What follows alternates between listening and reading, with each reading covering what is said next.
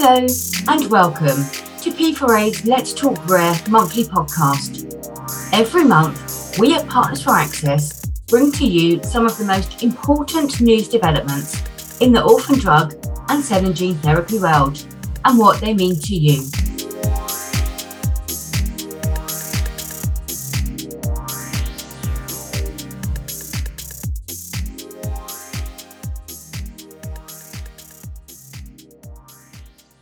Welcome to P4A's Let's Talk Rare monthly podcast.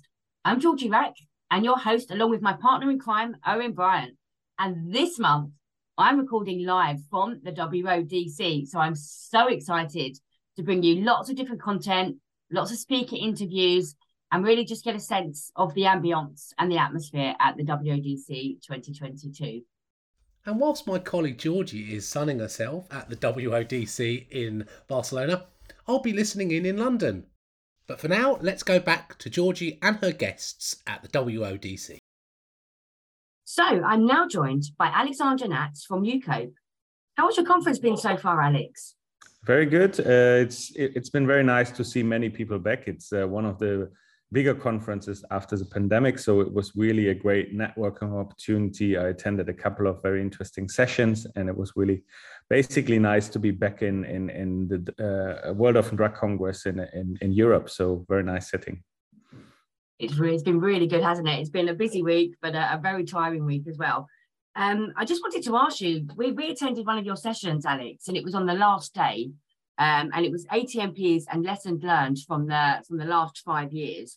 Can you tell me a little bit about your sessions? Any highlights that you can bring from that? Any challenges and any key takeaways that came out of that session?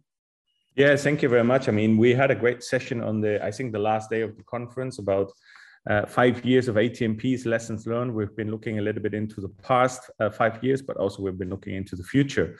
And I was joined by Josie Godfrey and Dirk Schmidt from Taisha, a small company from the US with a very interesting pipeline. And we discussed a little bit about the successes and the failures over the last 5 years. And when I look at it, I do see more successes. And I think also Partners for Access had a very nice session on the same track in the morning, talking a little bit about Zolgensma and what were the factors for success. And I actually think that the product was a great commercial success in Europe, probably also in the US. It's one of the few gene therapies which had a bigger patient population. We have seen quite a few products over the last 7 years, I would say, with Trimvelis, with Lipmeldy, Skysona, which were addressing ultra-rare diseases, where in some of those cases where you've even seen higher prices than in Zolgensma. But the tricky thing is that for those type of therapies, you really have to have a referral system across Europe to send patients to the centers where there is expertise to treat patients in an ultra-rare disease with a gene therapy. So there is an element of cross-border healthcare working or not working in some instances. Depends very much on the country. I would say we talked a little bit about pay-for-performance models, which for me are a very important ingredient in the launch of a gene therapy in Europe. And we've seen that those contracts, those outcome-based contracts are actually working when you, in a way, keep them simple and when you're not overcomplicating things. So we also talked about registries. We talked about success factors, why those products have actually been successful. And I think that was a nice sum up of the last 5 years. We also looked a bit into the future. Next 5 or 10 years, I think we will see gene therapies in non-rare indications where payers seem to be very cautious, actually, because the budget impact will be probably significantly higher. And we also looked into the tools which have worked in the past and whether they would also work for those type of products. We've seen a lot of different payment models being suggested for gene therapies, and some are being implemented, like you just mentioned, then outcomes-based agreements and installment-based pricing. What do you think the future will be for innovative access agreements? Yeah, very good question. Very good question. Thank you for this. Actually, I think the future will be more on the outcome-based payment guarantee, if I could call it this way, where the payer or healthcare system is is paying the company up front. And when there is a failure in treatment, then there is money back guarantees, for the simple reason that the products we are talking about are administered in the hospital setting, right? And the hospital in most of our countries would purchase a product and then get reimbursement from the NHS or from the payers in Germany and France and so on. So there is an intermediate, and that intermediate is the hospital in purchasing that medicine. The hospital controllers we talk to are very reluctant to actually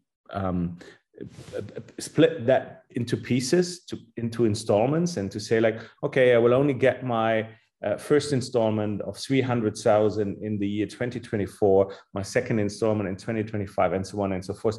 So that seems to be difficult in terms of accounting rules internally in the hospital. And the controllers we talked with were all not very interested in installments. And that might be somewhat of a road stopper, like for those type of installment criteria and deals. So on top of that, the payers we've been talking to over the last 3 years are very much interested in outcome-based guarantees. They're not so much interested in paying something later, paying in installments. I've heard few payers saying that installments is the key factor, what they're looking for. It's rather about outcome-based guarantees to say, I get my money back if it's not working in a way. Yeah. And I think that's going to be the future. I mean, it depends on the individual country. In some countries, the installment model might work, but at least in Germany, I could say very difficult to implement. Yeah. And just to touch on Germany, as you know, we had a recent podcast all around the changes in Germany. Do you still think Germany will be the go-to market or the first go-to market in light of the legislation changes that are taking place? Yes, it's an important question indeed, because they're changing things here. They are actually reducing the period of free pricing from 12 months to 6 months. At the end of the day, to answer your question, I think Germany will still be the first go-to market for orphan drugs, for the simple reason that even though they also lowered the 50 million threshold to 30 million, I mean, the 30 million in the beginning of a product will be able, that space will be able to accommodate many orphan drugs, and you will still get an additional benefit for those type of medicines. And for that reason, I think even though we are seeing things getting a bit tougher also for orphan drugs and ATMPs, but I think those measures which have been implemented can be harmful in the space of non-orphan drugs, especially the guardrails, which are saying that actually, if you don't show a significant or considerable additional benefit, you are not supposed to exceed the price of the comparator. That's a very important one, which we have to watch very carefully how that will play out in practice. But in my reading, that applies mainly for the products which are non-orphans, or the orphans which are exceeding the 30 million threshold. So to cut a long story short, yes, it's not making it easier what has been changed in Germany, but the landscape I would still consider positive, and I would still consider Germany as a first launch country. We completely agree with that, Alexandra. We still think it'll be the first go-to market. We think it's highly unlikely that they're going to find a higher price in a different market launching first. So yeah, totally agree on that. So thank you so much. And then finally, what's been your highlight of the World Orphan Drug Congress so far? What was your best parts? Yeah, I mean, it was really, at the end of the day, it was really about meeting people, right? It's we attended a couple of very interesting and nice sessions, and it was really about meeting people which you haven't seen physically for quite a while during the pandemic, and it was a very nice setting. It's really a very relaxed setting in a way, a nice hotel, good conference, good speakers, really a good mixture of, let's say, academics, industry people, patient organizations, consultants, and so on. So it was really nice to see many people back, and I attended a few sessions which were really interesting. And I'm looking forward to the conference next year. I think next year is going to be in Barcelona, I understand.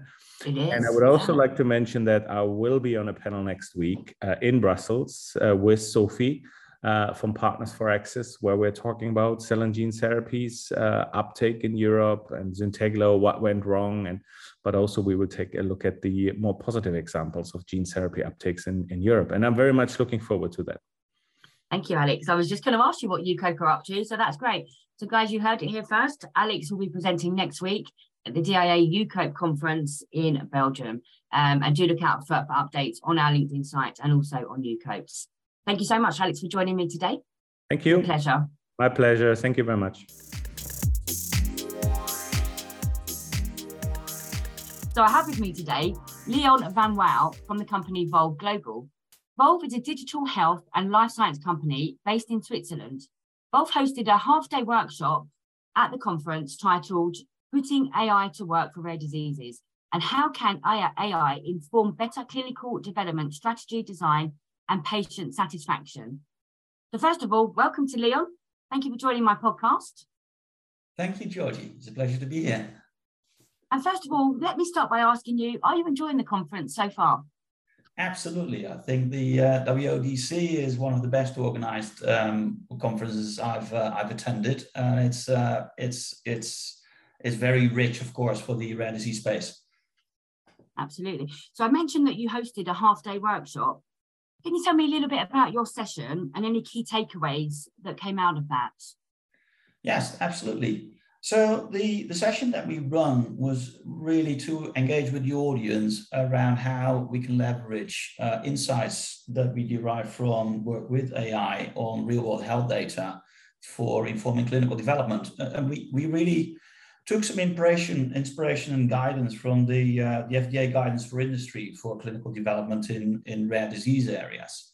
And that guidance really is very good at pointing out to some of the fundamental questions that need to be addressed at the start of clinical development. And we really took that to heart because we believe we can really help in that space. So the first one is really around defining target patient populations to take forward in clinical research. Rare diseases are often really, really poorly understood. And there's a lot of heterogeneity in these kind of diseases. So characterizing that better is really critically important. And we believe it really is crucially important because you see so many trials fail in development. I think in rare disease, it's the numbers are really, really poor.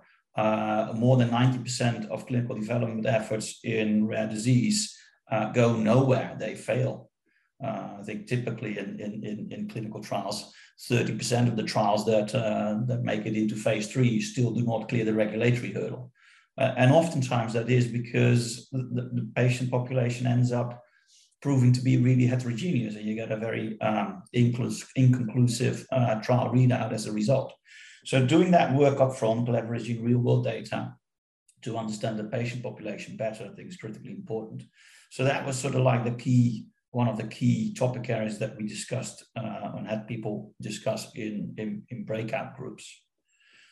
Other areas went into biomarker research and endpoint development in rare. And were there any outcomes or calls to actions from the end of that session, Leon? Yeah, our intention was really to learn and understand in how much people from the industry, from different stakeholder groups, were actually leveraging real-world data as the guidance for industry suggests they should, and where they saw the potential in that. And one of the key takeaways for us was that there's actually quite a lot of misconceptions or misunderstandings about what can be done. So we took that away really as a learning. I think there's a lot of education that we still need to do in that space. Yeah, absolutely. Completely agree. That's really, really interesting. And just on that, so what other sessions have you attended so far? And anything that's really jumped out at you that you think would be important to share with our audience today? I think there were a variety of sessions. The opening address was really good. I really enjoyed the panel discussion that was moderated by Sophie Schmitz from Partners for Access.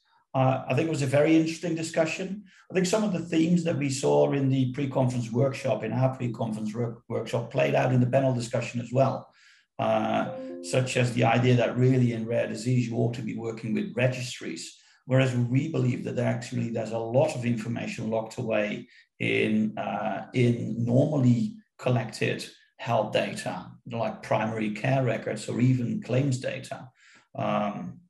So that was for us a real good takeaway from that. Anything that you'd like to share, anything that Volve is doing this year or next year, Leon, that you'd like to share? Well, the first thing really that we're going to do, I think, is the World Orphan Drug in the USA I think that's in July, or is it in May? I think that's July in Boston, isn't it? Or is it New York this time? No, it's moving. It's moving to, I don't know where, I have to look it up. Yep, just to butt in there, the WODC is going to be taking place from the 23rd of May to the 25th of May, and that's at Washington, DC. So we'll hope to see you there, Leon.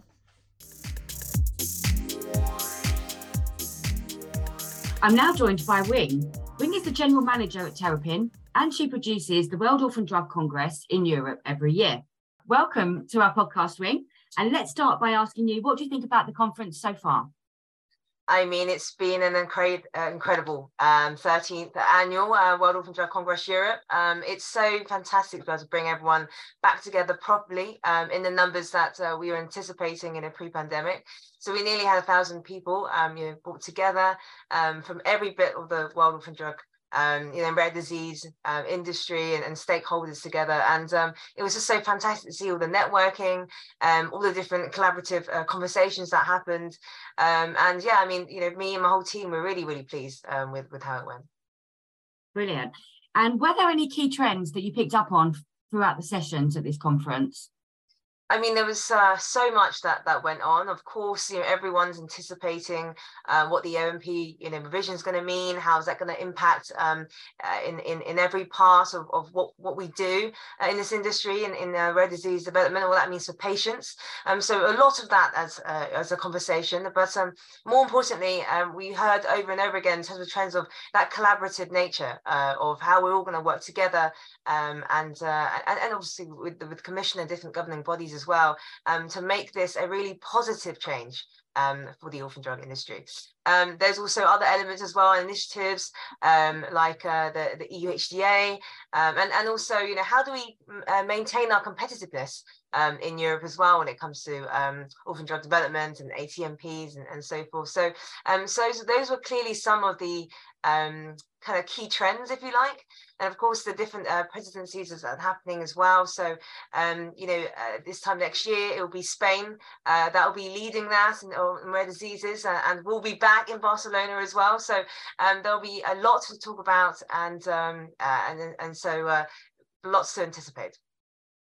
Perfect. Thank you so much. And you just mentioned there that you're back next year. Have you got the dates confirmed yet for next year, Wing? So we're looking at the first week of November.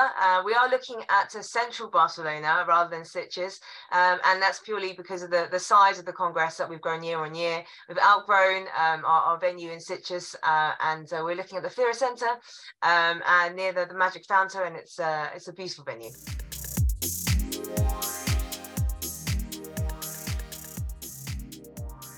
So we're back from the World Orphan Drug Congress in Sitges and having a bit of a P4A team debrief. So I'm joined by my colleagues Chloe Shepherd and Joanna Fernandez from the P4A team. So yeah, we'll be talking about their highlights and the top sessions they attended and why. If any of you out there know, but I am a WODC virgin. I've never been, don't know anything about it. So I'm hoping you're going to guide me gently through the process and we can find out a little bit about what it's like, because I imagine a lot of the people listening also haven't been to the WODC. So yeah, looking forward to finding out a little bit about what it was all about. Brilliant. I can't believe you haven't been, Owen. I think we need to get you there next year. Well, I've just not been invited, Georgie. So, that's what happens when you're not invited to places. You don't go. Oh, sad night, Owen. Sad night, to be fair, I probably would be a little bit of a fish out of water there, but I would love to go. It sounds, from what I hear, that we had a great conference and there were some really interesting things discussed. So looking forward to hearing about them. Brilliant. Yeah, it was a really, really good conference. So I don't know, Owen, if you want to kick off with your questions that you've got ready for Joanna and Chloe, or if you want me to just go straight in. As we do with all of our guests, we have a few either or questions, or they're called town or country or whatever. So I'd like to start with you, if that's okay, Chloe. I don't have particularly many, but as we ask all of our guests, are you a town or a countryside person? Countryside, absolutely. That is the most definitive version of that question. That answer I've ever been given. Wonderful. Okay. Do you like a bath or a shower? I like a bath. I like a bath. Although I don't get them very often. It's always a quick shower, but a bath, yeah, would be my preference. Fantastic. Roger or Rafa? Oh, It's got to be Roger. Got to be Roger. Okay. I'm Roger fan. Yeah. This is easy. It might be a difficult one. Orange juice or apple juice? Apple juice. I hate the bits in orange juice. Fiction or non-fiction? Fiction. And finally, this is a bit of a more difficult one. Would you rather see the future or change the past? See the future. Hey, straight away in with that. And that's a bit of Chloe Shepherd for you. In straight away, gives you the great answer. Thank you very much indeed, Chloe. Thank you. Joanna, it's over to you. Right. Again, we ask everyone the same first question. Town or countryside? It's town, unsurprisingly. Okay, I'm interested in this one. Do you like making plans or winging it?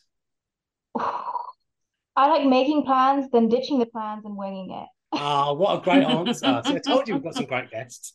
Okay, now I've seen you in both guises, but do you prefer straight hair or curly hair? Oh, it depends on my mood. At the moment, I'm straight for now. Okay, all right, thank you. What about Alaska or Hawaii? Hawaii, goodness gracious. Alaska, come on. I was going to ask you the Arctic Circle or Sahara, but that's a silly question. Let's ask them. Okay, absolutely Hawaii. Would you rather be a driver or a passenger? Driver. Okay, and I sort of like to finish with a bit of a more tricky one. So, would you like to live in a world free of disease or a world free of injustice? Oh my God, that's so mean, Owen. Free of disease. I mean, come on, that's what we're trying to aim for here, right? Indeed. And what is injustice? I mean, that's a hard one to say, isn't it? So I think you've chosen a brilliant answer. Actually, that was fantastic answers from both of you. Thank you very much for indulging me. And that's a little bit about Joanna and Chloe. But now we're going to find out the real reason why we're here, their experiences of WODC. that was brilliant. Thank you so much, Owen, for those questions. I have to say, that's my top highlight when we record our podcast. Really, really great. And while we're talking about highlights, I'd really like to ask Chloe and Joanna what their highlights were from WODC a couple of weeks ago. Who wants to go first? I can go. So WODC, for those of you who haven't been, like Owen, is in the beautiful Stitches, which is very sunny in November, unlike where we're from, London. So one of my favorite things is just enjoying the sunshine. From a conference standpoint, there were so many great sessions this year, and I thought it was really interesting to see the themes coming across the conference over the duration, which is 3 to 4 days. And there was things like the joint EU HTA, real world evidence collection was talked about a lot, key learnings from ATMPs, and the idea of patient centricity, where we had some debate going on between the different sessions, which was really interesting. But as usual, one of my highlights, the things I really enjoy doing is just meeting different types of people. A lot of different representatives from different industry, from payer groups, from health authorities. It's really nice to interact in an informal sort of way with all of those types of people. And is it quite informal? Because I'd imagined it was quite formal. And people were being very professional and well, of course we're always professional, but you know what I mean, having a kind of formal air to the event, but you see it was quite informal. Well, you find at the beginning of the event is quite formal, everybody's in their business suits, and then after one set of drinks it's quite informal, but then that's when the most interesting discussions I think happen as well. I can completely concur with that. I thought this year particularly the networking was just sublime. From the previous years we've attended, it's obviously been through the COVID pandemic, and even last year, even though we were kind of coming out of the pandemic a little bit, it was still mask wearing, it was still social distancing. So it was really, really difficult actually to network and to speak to people. Whereas I found this year, my gosh, everyone was just so up for it, and not in that kind of let's go mad and let our hair down. Everyone just wanted to talk. just the whole atmosphere in that networking area was just delicious. It was just amazing. What about you, Chloe? What did you think? Yeah, I completely agree with what's been said so far. I think it was really great to see so many people attending. Unlike Owen, I am very lucky enough. I'm not a WADC virgin. I did go last year, but the difference in the number of people and the general atmosphere, I think, because last year it was very much the end of COVID, and this year it was noticeably, yeah, a good buzz in the air. And I think for me, the highlight, I mean, personal highlight, I would say one of the team dinners we had on the Tuesday evening was so nice. The food was incredible, and just being with the P4A team outside of the office is super fun, and in the beautiful setting of Sitges. But conference wise, I think for me, seeing all those different representatives of the healthcare industry, so you have the patient groups, industry, policymakers, payers as well, all coming together to talk about the key issues, which is really interesting. And it's so interesting to see how different topics evolve from last year. So some of the key discussions that we're having last year, the joint EU HTA, for example, was very embryonic. People were just in the kind of early stages of talking about it. And then this year, it's one of the main, focal points of the whole conference, which is really, really exciting to see how things are moving forward. Brilliant. So that leads really, really nicely, ladies, into your top session. Now, I know there are so many to choose from. It's going to be really, really difficult, but I'm going to push you, ladies. What was your top session and why? And I'm going to throw that over to Jo. Well, actually, Chloe gave it a nice introduction because one of my favorite sessions, and I had many, was on the first day of the conference, and it was about the joint EU HTA. And it involved, why I enjoyed it so much is because it involved so many different representatives. There was people from HTA bodies, from the GBA, from HAS, as well as health authorities. So there was a very senior member of the EMA who was part of the panel, as well as industry representatives. There was a gentleman from Takeda who spoke. And it was all around what the EU joint HTA means for ATMPs and orphan drugs. And why I found it was so interesting was there was sort of a consensus that it's going to be a challenge. There are issues with the current proposals, partly because of the lack of clarity that has been given so far on what the process will involve. So there was a lot of agreement there, but they all sort of looked at it from different lenses. So they all found different issues with it. From the pharmaceutical side of things, from the Takeda side of things, he mentioned, it's the lack of certainty of what's going to be happening, and it's causing anxiety for the pharma industry. Is this going to be a streamlined process across the different national bodies? Because obviously it's now going to be one submission rather than you going to each of the HTA bodies, or is this just going to create an additional step, more work for pharma companies? And big companies maybe have the resources to deal with that, but for smaller companies, especially, people who have like 15 members of a market access team or less, how are they going to deal with this additional step, this additional resource need? So that was interesting from an industry perspective, but from a HTA body perspective, as I said, there was members of the GBA and HAS, and what they were saying was, the national HTA systems are quite evolved. And so now there's the process of trying to align it with a centralized system, and how is that really going to work? How are they going to, meet the needs of the individual HTA bodies whilst trying to, create this streamlined process while keeping in mind the timelines are expected to be shorter. So how are they going to balance all of these needs? I mean, the member of the GBA, she basically said she didn't think harmonization was possible given the heterogeneity between the systems, and she saw it more of a jigsaw puzzle that they need to try and fit together. So that was from an industry perspective and from a HTA perspective. But what was really interesting was the member of the EMA who came up and said, she tried to make it a bit more positive and put a positive spin on things, and reminded the audience that in the beginning, the regulatory frameworks across Europe were very different as well. And it was done at a member state level, but they managed harmonization through the EMA. And now that's standard process, when before it was very, very challenging when they were first implementing it. So I thought was an interesting session because you have all of these different perspectives. They all agree there are challenges, but they all come from a different perspective and put a different spin on it. But I think everybody agreed at the end that open dialogue between these different parties is going to be really, really important moving forward for the process. Sounds like that was a really important discussion actually to have, for everyone to get together and to share their views on things, because it's, you know, it's difficult, isn't it? Sometimes you're ploughing a furrow of yourself and you're looking at it from your own point of view, but when you look at it from a different sector, things can change. So I think the WODC is an incredibly important event to get these thoughts and processes out there.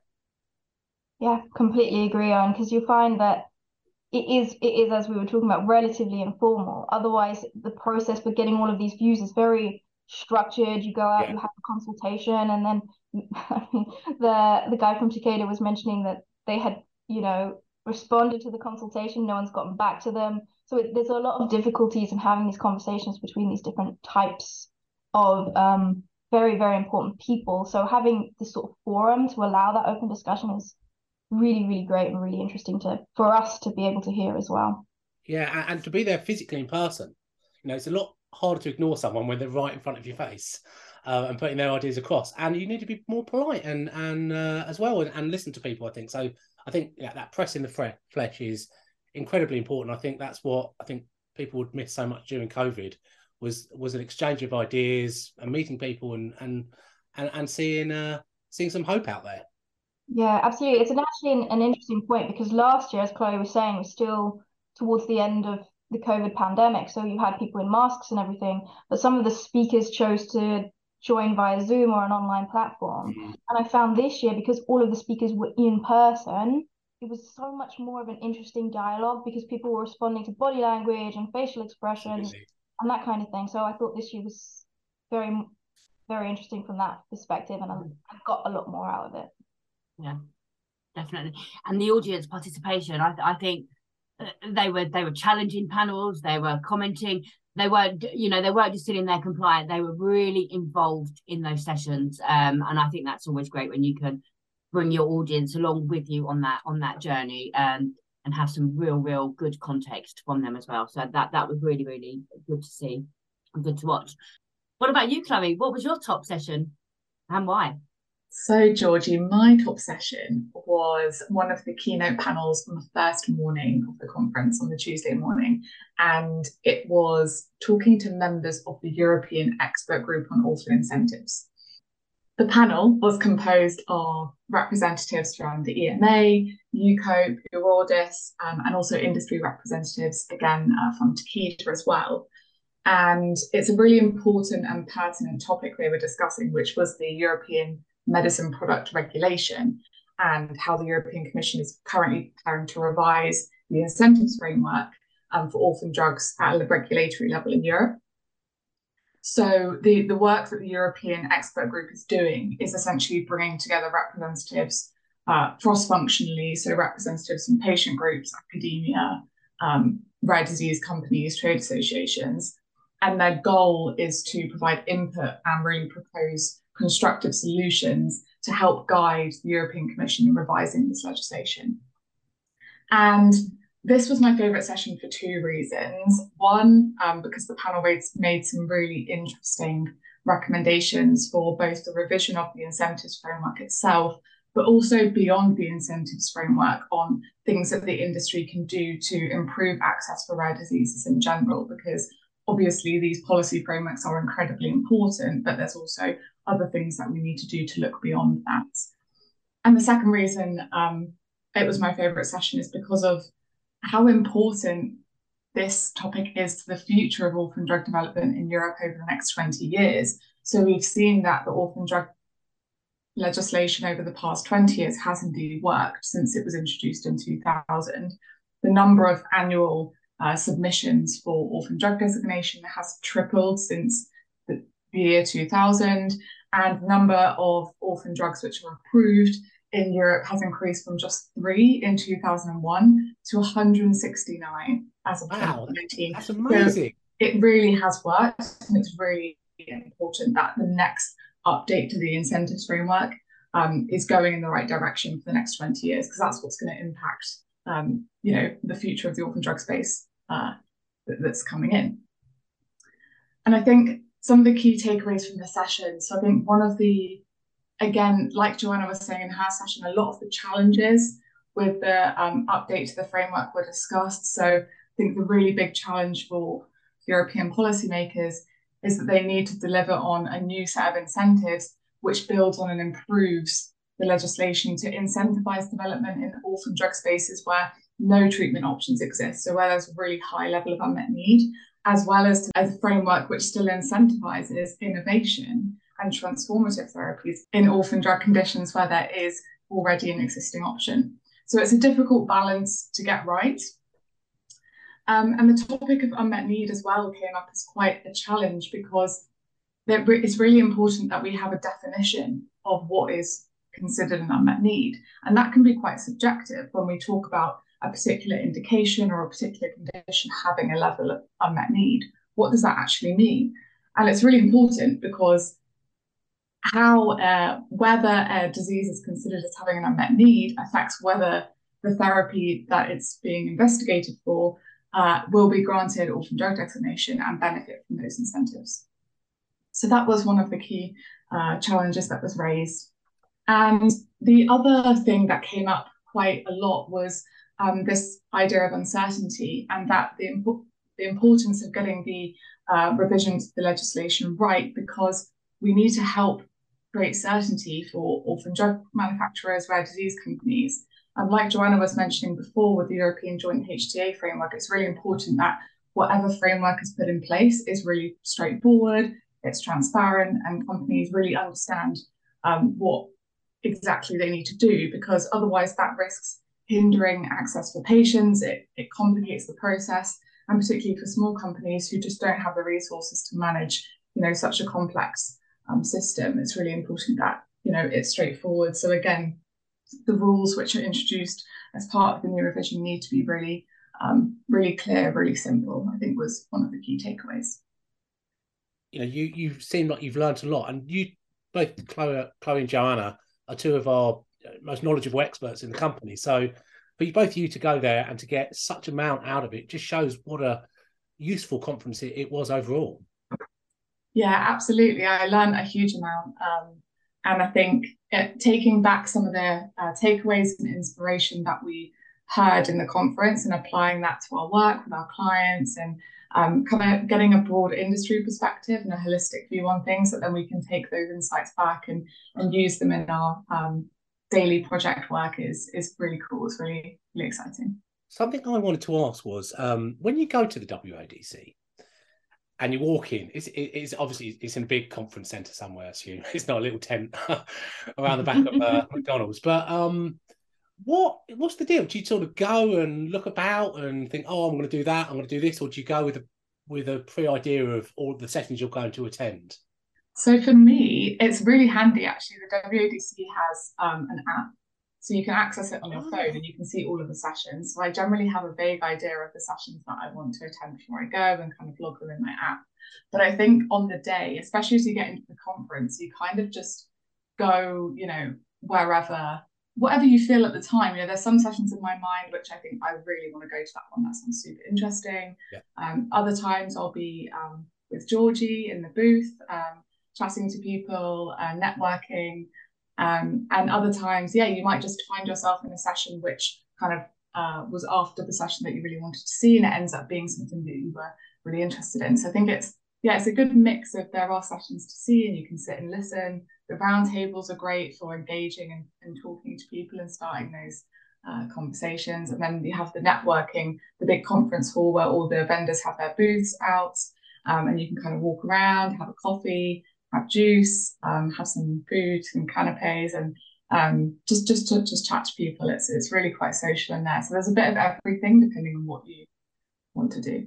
And I know you both like a bit of the fine dining. So Joanna, what was the catering like there? That's a very interesting question. Can I just I've got to interject here, Owen. I have to. Talking about catering. So my highlight was doing a McDonald's run at lunchtime. It was hilarious just to see Miss Rack walking back into the conference centre with his big McDonald's bags, everyone was looking at me. That it was just quality. It was so funny to Was do that that. what, But was a hangover involved in this? no, entire- not at all, okay, not at all. yes, We right. just as you know, I don't do fish, Owen. I'm anti-fish, and I think that particular day it was sushi day, and there was lots and lots of sushi bits around, and I just thought, oh, I just can't. So a couple of us decided we really fancied the McDonald's, so I went in a taxi through the drive-through, and back to the conference centre in about half an hour. So that was definitely my highlight. But the food was great other than that. What about you, Joe? What did you think? Well, for those of us who do like sushi, it was very nice. But it was different from the year before, I think, in that they had more people, and so there was less variety than last year. But what I'm very much looking forward to is next year, because this year it was in Stitches, which is really nice by the coast. It's beautiful. But next year it's in Barcelona city centre. So there's a ton of wonderful restaurants, I think, around there. So I'm very excited for that. And in Stitches is quite close to Barcelona. Is it what, half an hour away or something? It's like a 40-minute train ride. I think Chloe did it last time when she went to WODC. She went in afterwards, but it's not far. But when you're in the conference, you're sort of in the conference. You don't really explore too much outside of the city that you're in, because you have so many other amazing things to be doing. So yeah, next year. And do you know why they're moving it to Barcelona? Is it just got bigger and better, or is it just exactly that, Owen? It's got bigger and it's got better.